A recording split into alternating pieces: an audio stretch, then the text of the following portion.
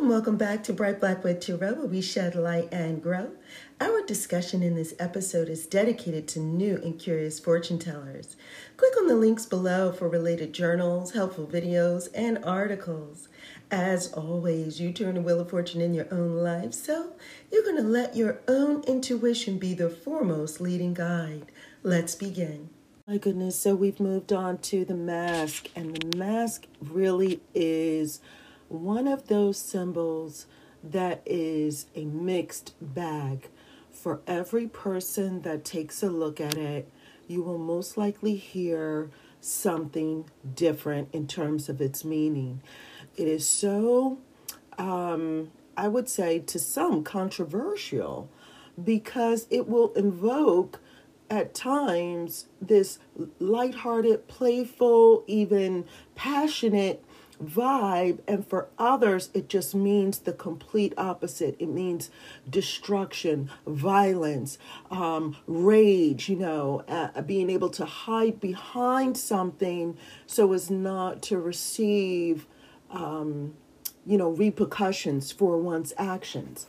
It could represent someone trying to protect themselves in some eyes, in some people's eyes. It's a way to protect yourself. The view of the mask in our day and as of late really has changed. But historically, the mask has been associated with various things. And initially, some would say it was used in rituals to kind of signal the connection to the conscious, of the conscious to the subconscious, from this world bridging to the next, to the spirit realm. So it could mean different things to different ones. That's really my point. It's really different things to different persons at different times.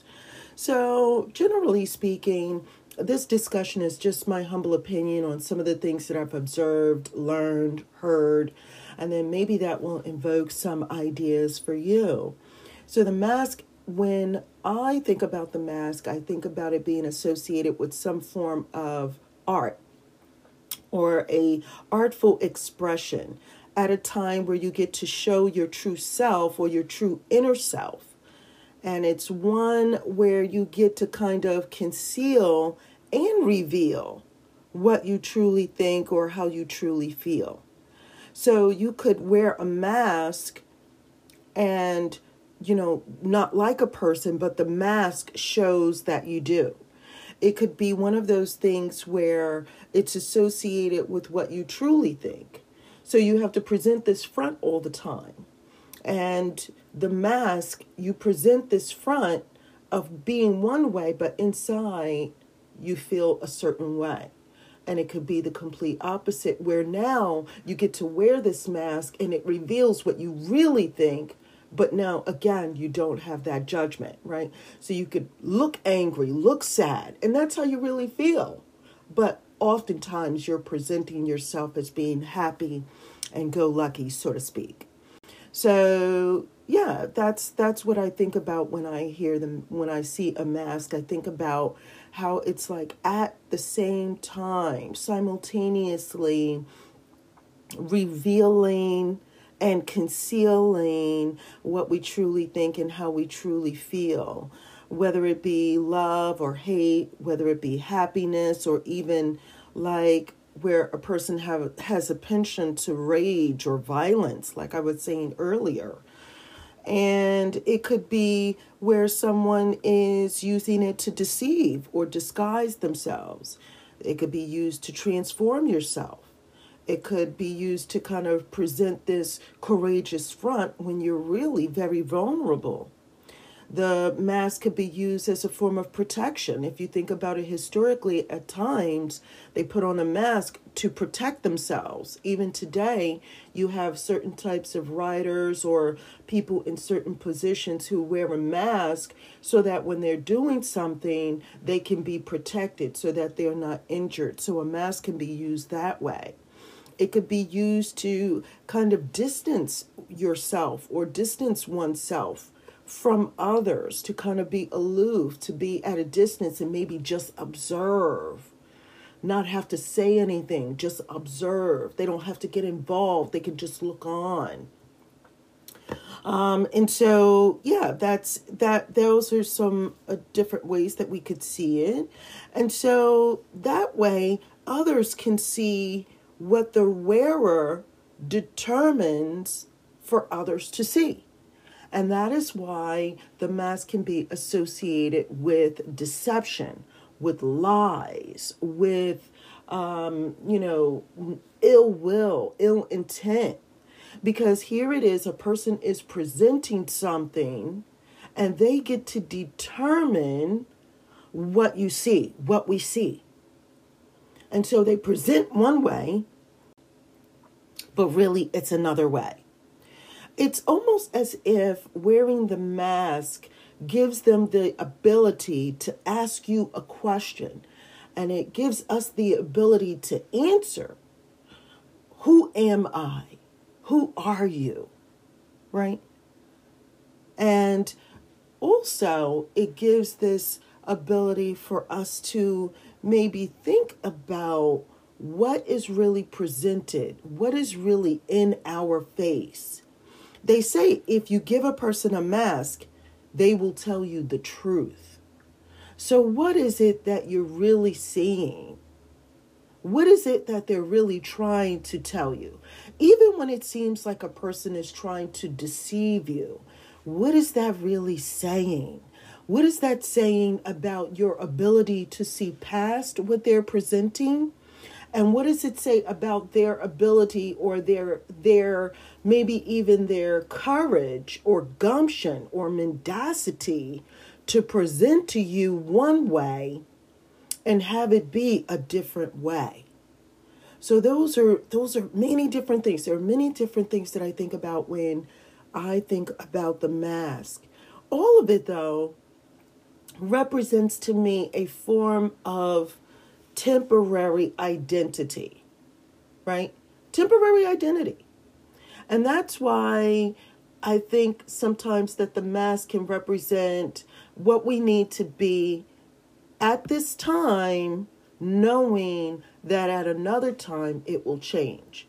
And so you'll say that, like, we'll use the expression, we put on a different mask every day for different jobs. We'll put on a different mask or a different hat, as it were. Some say hat, some say mask.